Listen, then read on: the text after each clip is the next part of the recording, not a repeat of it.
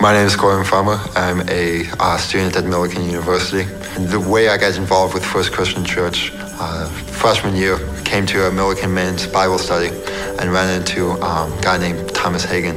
And he invited myself and then my sister to come here to First Christian Church. And we've been looking for a church a few weeks into college, came here, fell in love with it, and tried being back every week we can. I think for college students, being involved in local churches just really helps alleviate the pressure and stress college brings about, and also gives you the hope that Christ offers and really gets your perspective focused on something besides all the tests and all of the stresses college offers, and really just gets it pointed back to God and heaven and the promises we see in Scripture. A huge reason personally why I invite friends to come to church is because they are my friends. Because the gospel can change someone's soul, it changes someone's eternity. So if me not doing that, how good of a friend am I really?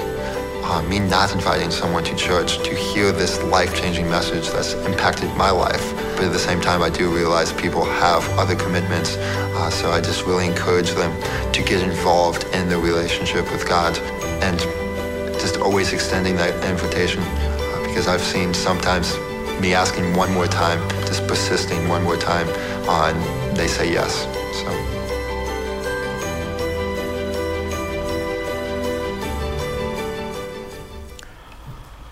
Good morning, friends. It's great to have you with us. I would say hello to those who are here in the West Auditorium and to those in the East Auditorium as well. We're very glad you've joined us here at worship here at First Christian Church. My name is Wayne.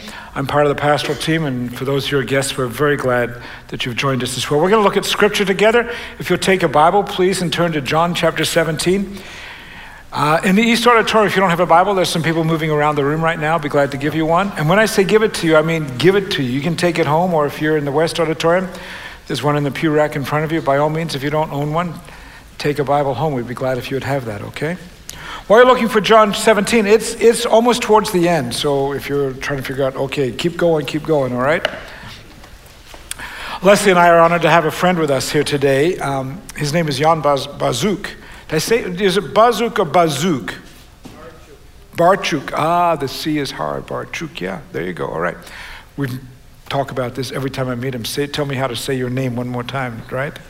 But nonetheless, we go back a long time, back to the 1980s when we first met, and we used to do ministry in Poland, and he's from Poland, and in those days, of course, Poland was a communist nation. And I want to give you the storyline of what got us there and how he's here today and so forth. So it's a general conversation. There are deviations along the way, but basically, in a nutshell, Les and I were part of an organization that used music as a vehicle to tell people the story of Jesus Christ. So we were young musicians on the road, usually 10 and a half months a year straight. 10 and a half months straight, and then we'd go home for 6 weeks and do it again. And different town, different city every night.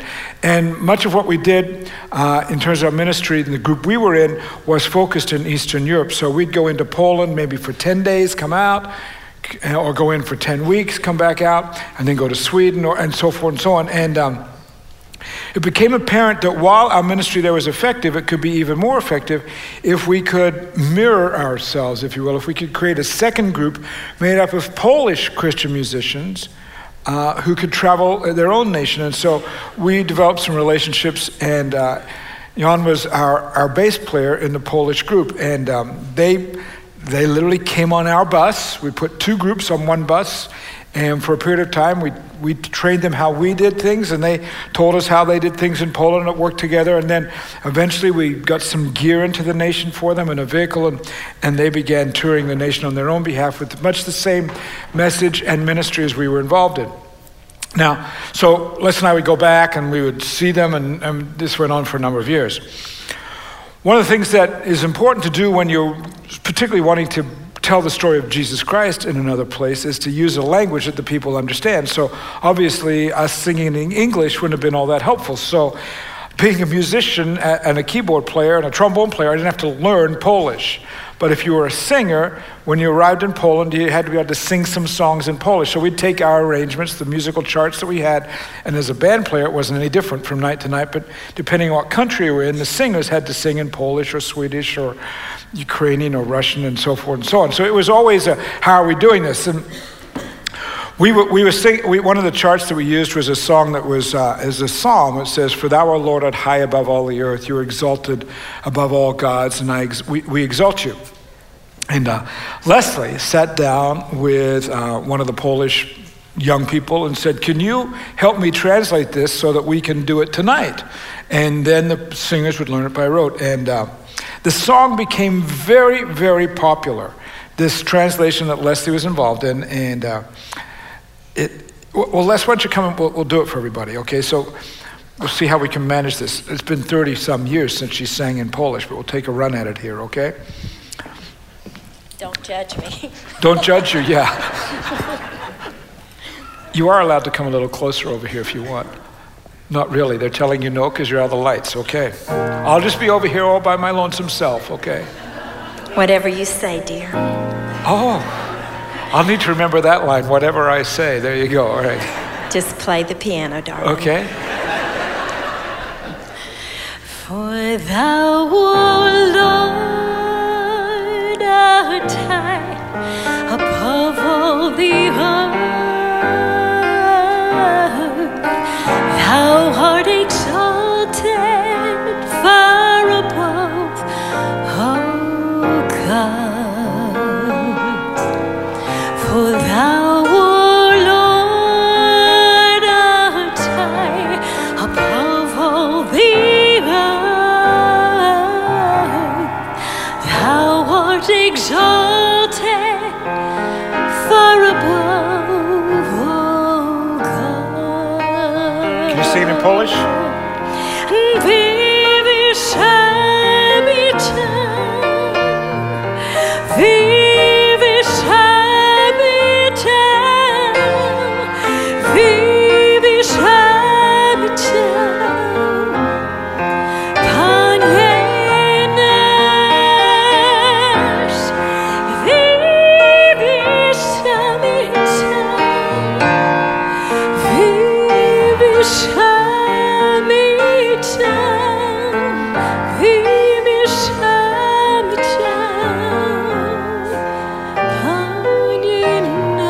Let's sing it in English so they get how it goes.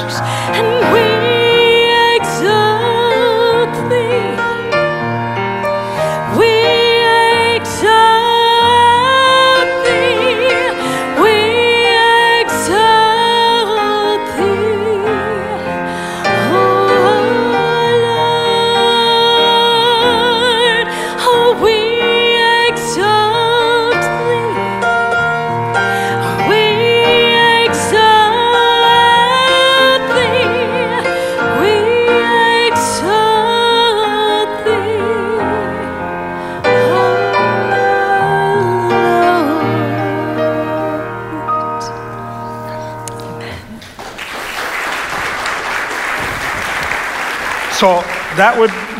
So in Sweden, we'd sing it in Swedish, and Poland, we'd sing it in Polish, and so forth and so on. And years later, Leslie and I came off the road and I went to pastoring. Leslie stayed on the road, as many of you know, and continued singing around the country. And I took over the role as pastor of this church.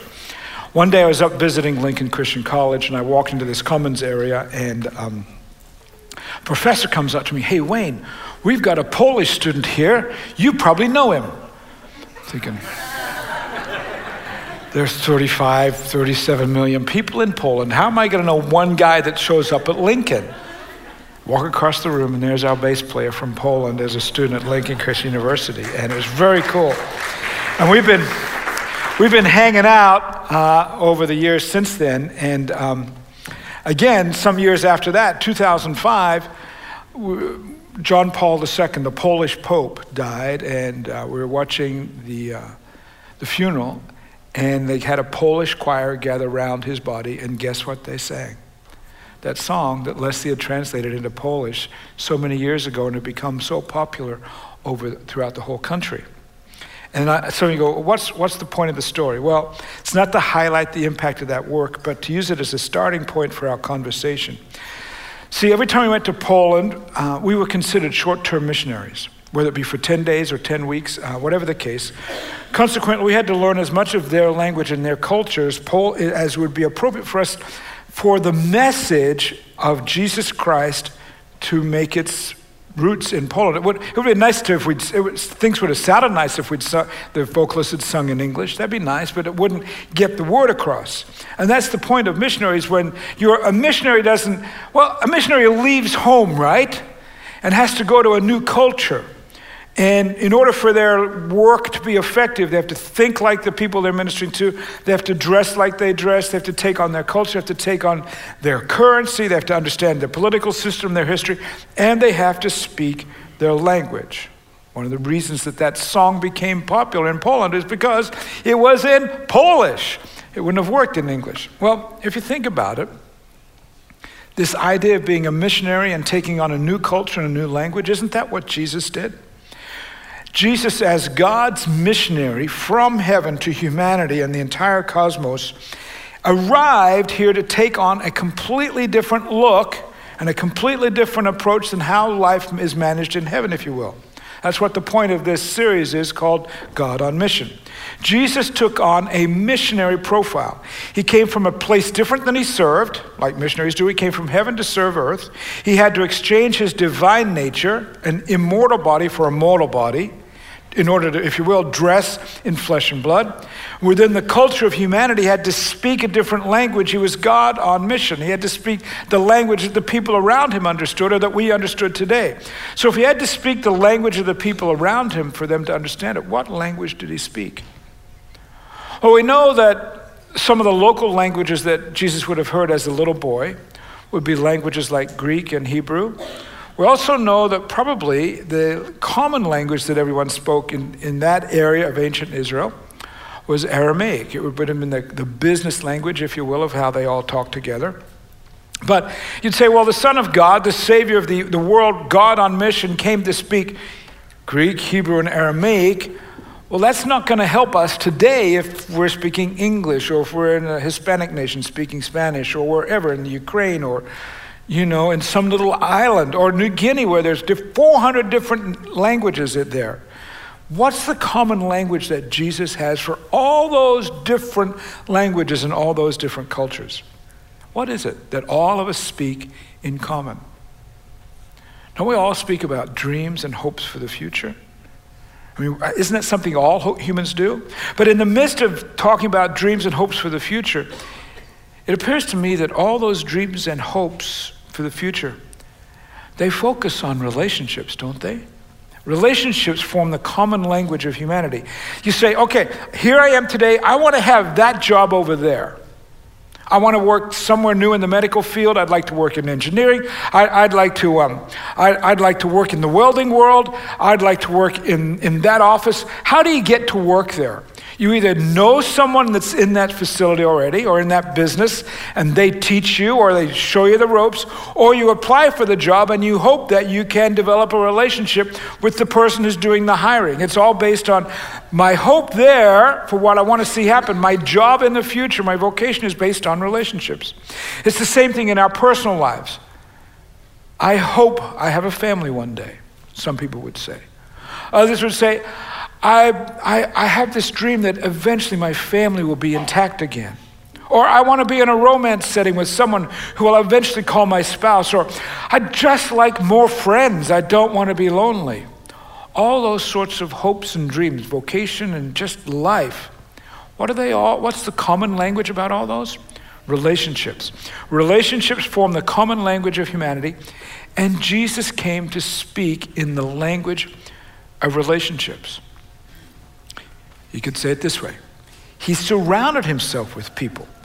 With being God on mission, the way in which that mission became effective and came into play was to bring that mission to people. We know he had two careers. We know that he started out life, if you will, as a carpenter, and then he ended life, if you will, as an itinerant preacher. Both of those careers involved dealing with people. As a carpenter, maybe he had to work with clients. As an itinerant preacher, there was something about him that, some charismatic aspect of his personality that drew people to him, or at the very least, some fascination by what he had to say. He was placed in the context of a family with a mother and a father, and we know that after he was born, there were brothers and sisters came along, and aunts and uncles. He spoke and dealt within the context of relationships. So we're going to look at that today. The common language of what we all speak, this relationship business. We're going to read in John chapter 17, in the last few hours of Jesus' life. He's in the Garden of Gethsemane, okay? And the disciples are close by, and he is praying. This is just in the moments prior to his arrest and execution, and his life is about to end in bitter violence, and he knew it. And as he's praying there, what do you think the Son of God would pray about as his life is about to end? Read with me, John chapter 17, verse 1. He looked toward heaven and prayed, Father, the hour has come. Everything we've been doing till now was down to this crux right now.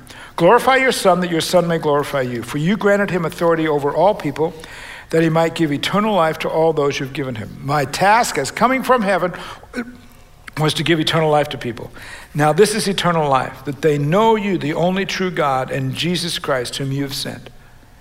And I have brought you glory on earth by finishing the work you gave me to do. And now, Father, glorify me in your presence with the glory I had with you before the world began. I was with you before this world began. There's been a mission in play back from before time as we know it, if you will, as humans know it, began. He's saying the hour has come. I came as your missionary, as heaven's ambassador. And this plan has been in place that I would come and bring your message of peace and your hope of eternal life to all people. It was God on mission. And so he's saying, okay, that's fine. That was the God on mission that we've been looking at over the last few weeks. And what's that got to do with relationships?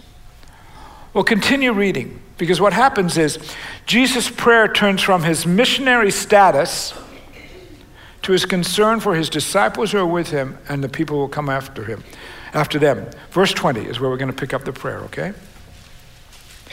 Jesus is saying, my prayer is not for them, my disciples alone, okay? He's been praying for his disciples, not only for these guys that are standing and kneeling around me right now. I pray also for those who will believe in me through their message. So the disciples had a job to do. We know that their job was to take Jesus' message and spread it around the world. We are followers of Jesus Christ today because of what the disciples did. And so who's he praying for? He's praying for people like you and me, all right? I pray also for those who will believe in me through the disciples' message, that all of them, that these people in this church may be one. Father, just as you are in me and I am you. May they also be in us. Why? So that the world may believe that you have sent me. Apparently the veracity of Jesus' mission is based on how we are getting along with one another. I have given them the glory that you gave me, that they may be one as we are one, I and them and you and me, so that they may be brought to complete unity. Then the world will know that you sent me and have loved them, even as you've loved me. Did you notice Jesus' prayer, first of all, is for those who call themselves followers of Jesus Christ? In other words, if you consider yourself a person who is a follower of Jesus Christ, someone who believes that Jesus came as God's Son, God on mission, then friends, he was praying for you. And he was praying that the world will know that Jesus was God based on his followers' unity. I find it interesting that of all the things that he could have prayed for, he prayed for the people who would come to know him as Lord and Savior of the first century and the 21st century. Of all the things that we might need, he prays about relationships. Verse 23, may they be one as we are one, I and them and you and me, so they may be brought to complete unity. And when we're brought to complete unity, what happens? Then the world will know that you sent me and have loved them even as you've loved me. He prays that we will conduct our lives together in unity. And that unity apparently will demonstrate to the world the authenticity of this God on mission. The world is supposed to know that Jesus was God's Son based on our unity. Now, in thinking through this sermon series a few weeks ago and thinking about the things that perhaps we could bring to you, and this idea, this God on mission and this business of speaking in relationships, I'm aware there are all kinds of relationship issues that Jesus addressed and that we could look at today. I mean, Jesus talked about family life. He talked about marriage life. He talked about friendships and vocations and relationships at work or at school, at the house. And we could speak on all those kinds of things today, but for the sake of today's focus, I want to more specifically focus on the relationships among Jesus' followers. And there's more to be said than we have time, but it's important that we bring this up right now. Here's why. Our congregation, I'm not bringing this up because there's some struggle in play, okay? At present, as far as I know, all is quite well within the life of our church. And so now, in the midst of good times, it'd be appropriate to deal with relationships within the congregation, because if we get in struggles, it's been my experience, in the midst of struggle, it's too late and too difficult to say we shouldn't be acting this way, right? It just gets too heated. So let's chat about relationships now while all is good in order to keep it good. And you know, Jesus, this is the last thing he's praying about, and he could have prayed about all kinds of different things. Even if he was going to pray for Christians, which he did, but if he was just, he could have prayed, Lord, I pray the Christians would be extra intelligent. He didn't pray that. We're quite aware of that, aren't we? He could have prayed that we'd be more cool with creativity. He could have prayed that we'd have a whole lot more miracles come along. He could have prayed that we'd be really good at preventing poverty, or that we'd lead the world with our technical skills. And I know we do all of that. I know that, there is a good measure of intelligence. There is a good measure of creativity. There is a good measure of compassion in the life of the church and this congregation to deal with people in poverty. And there's all kinds of stuff going on that we pray that God that miracles would come along. God uses all those things without a doubt. But it's interesting to me that of all the matters that he said would point people to the veracity of his mission, in his last hours, in his last prayer time, Jesus prayed that his followers would be unified. His last subject in prayer, that the Christians would get along. And yet we have so much disunity in the church. What's with that? Oh, I understand there are differences regarding worship styles or congregational personalities or particular mission emphases that different congregations focus on. I get that, and that there are different personalities of people that match up with different personalities of churches, and we're all wired differently. And there's no way, even in Decatur, if we get all the Christians together, say, let's all be one church, it wouldn't make sense to build a building that big, right? So I get all that. But there's a problem when the differences regarding preferences or styles move to name-calling and anger and bitterness. Because once we get to anger and name-calling and bitterness, suddenly our poor actions bring Jesus' mission into question. I've seen this demonstrated. I've experienced this. You have too. It seems to still come my way from time to time. For example, sometimes here at the church building, we'll get anonymous notes in the mail.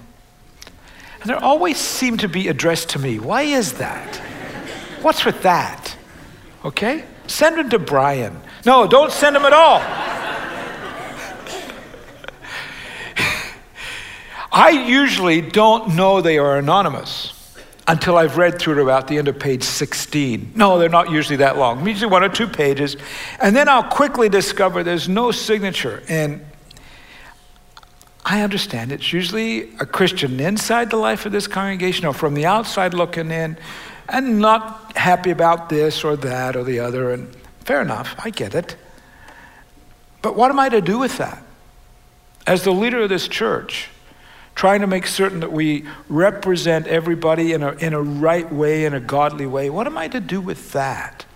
Because there's no name, I throw it away. Because I have no way to address the concern or have a conversation. And all that's left, frankly, is honestly a feeling of sadness that goes this way, that bitterness and rage and anger, usually the letters are really angry, okay? They're very angry. And that bitterness and rage and anger has been expressed, and then it's planted in my spirit. I have no way to resolve it. Friends, that approach to relationships within a congregation does not speak of God things. Does not speak of a true Christian spirituality. It doesn't speak of transparency and authenticity with each other. It has no understanding, if you will, of how we ought to treat each other, and how we treat each other impacts how others evaluate Jesus' mission on earth. It's not a good approach to congregational life. I always think that usually the letter's from somebody outside the church. Fair enough, okay? But it's not a good approach to Christian living either. And Paul, the premier theologian of the early church, had this to say about that sort of approach. Get rid of all bitterness, rage, and anger, brawling and slander, along with every form of malice. Don't do that. Get rid of the bitterness, rage, and anger. Don't live there. If there are problems, fair enough. But let's not do it in the midst of rage. Let's not figure it out with anger. He gives an antidote to that kind of poison. He says in the next verse, be kind and compassionate to one another, forgiving each other just as in Christ God forgave you. The antidote to bitterness and rage and anger and slander is kindness, compassion, and forgiveness within the church, capital C, within this congregation, and it brings new life when we live that way to our mission's effectiveness. Again, Jesus is praying for us. It's you and me who are in play as Jesus is praying in the last few minutes before he's arrested. He says, I pray also for those who will believe in me through the disciples' message. You're aware that he had this expectation that his followers would take on his mission to bring peace to all people. That is our responsibility. That is your job description. That's my job description. And if you claim Jesus Christ as your Savior and Lord, as your leader and forgiver, if I claim him the same way, if I say he's the Son of God and he's in charge of my life, then Jesus' mission is my responsibility. And we cannot allow struggle in relationships to thwart God on mission. See, we have a mission that is life-changing, that is life-saving. Literally, it saves people from eternal damnation. It is life-transformational. It's a tragedy, though, when congregational problems cause the mission's failure. If people judge Jesus' mission based on how we are getting along, we have to be very, very intentional about saying the unity of the church and the unity of a congregation is essential. I came across a story a number of months ago now that illustrates the extra care and the ideas and the creativity that we need to have when it comes to this idea of being on mission because God was on mission. Because we need a focused mentality of creativity, telling people of Jesus' life, administering remember, the end point is saving lives, literally for eternity. We've got to work together, and sometimes that's really hard. Sometimes getting the message from here or from here to out there and to those people is really hard. It's like you got to cross mountains and terrain and struggles. And, well, here's the story. Perhaps you know of the nation Rwanda in Africa. When they have a medical crisis there, getting, maybe at a clinic that's out in the bush, getting them the medicine, or particularly if they need blood, getting it there quickly is very, very difficult because there's no way that they can get vehicles from one place to another in just a few hours at times. And so they've come up with this plan. Look at this. This is amazing. The doctor way out in the bush says, I need 4 units of blood, okay? It goes back to home base, and they have this, the blood goes in that box, and it's shot out in a drone. And the drone pinpoints it immediately, and you're going to see a video right here where it says it's going to land in 2 minutes. And the drone flies over, it releases the medicine or the blood, and it drops down right out there in the bush, and it's within minutes, it gets to where it needs to be. Isn't that cool? Absolutely cool. What's the point? Don't let that be the takeaway of today's message. Man, you should have seen the video we saw. I get it. The story is always engaged. I get it. But you should have seen the video we saw about Rwanda and how they can get medicine there quickly and how important it is for it to get there. And we have the same intensity when it comes to us delivering the story of Jesus Christ. It's got to land in the right place. It's got to land in the hearts and lives of men and women and young people and children. And man, sometimes it's hard to get it there. The last thing we need is the rough terrain of difficult relationships causing that mission to get messed up, because it's got to go over the rough terrain of resentment through the wild woods of willful sin, and sometimes that message has got to just go through some plain out mud of messy living in the lives around us. And to that end, we need God's assistance, don't we? We need God's help so that we act appropriately and in line with Jesus' prayer for unity.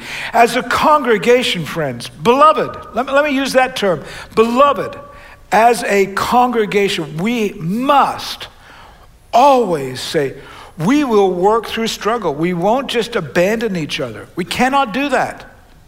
Not only for our sake and our own Christian maturity, but for the sake of people who don't know Jesus yet. How dare we would ever say, well, I'll just walk away. That doesn't cut it. Now, if there are differences and you go as far as possible with you and you be at peace with all people, and I understand that sometimes we bless people and say, send them off. I get all that.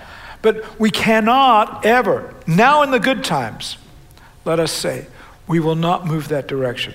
To that end, let us be people of prayer, because we need to pray that God would keep us honest in front of each other, that we would have integrity in our relationships, that there would be transparency and vulnerability, not some sort of weak vulnerability, but a strong core of living together successfully, because in strength we trust each other.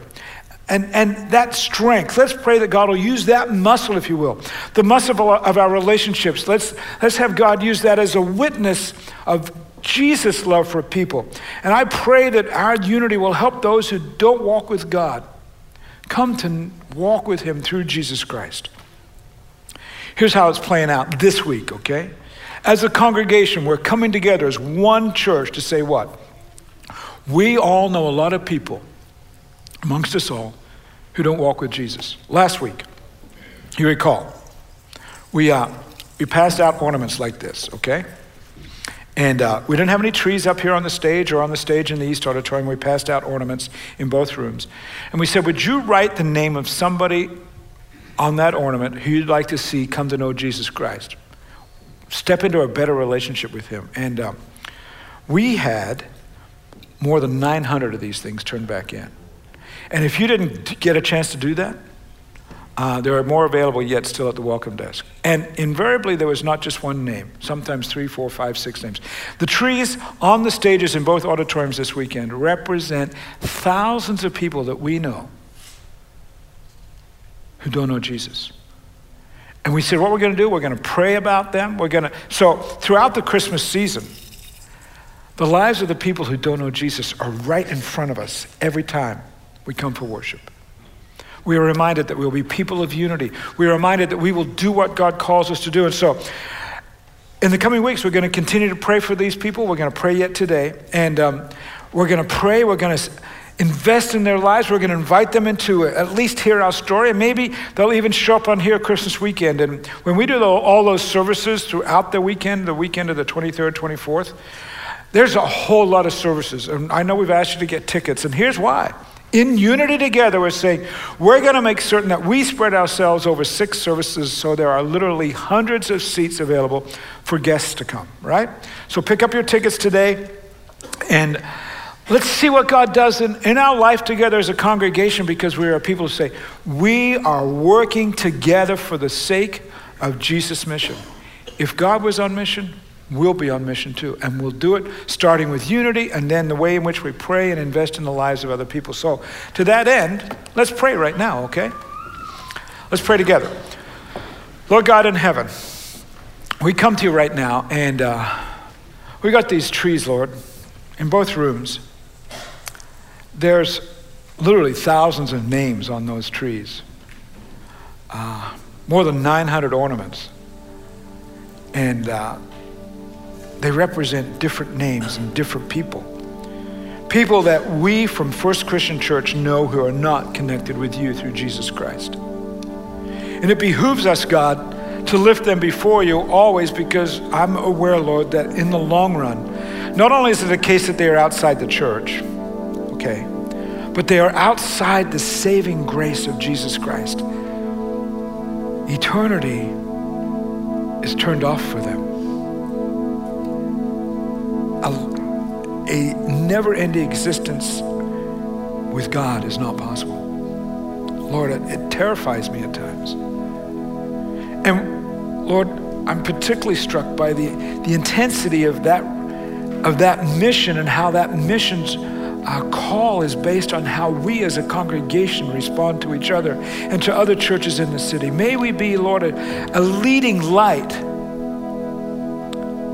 of how Christians get along. God, it's not a case that we always have to agree on every matter. But God, I pray that we'd be a church that others can look at and say, there are people who work through differences, who live life in the struggle, who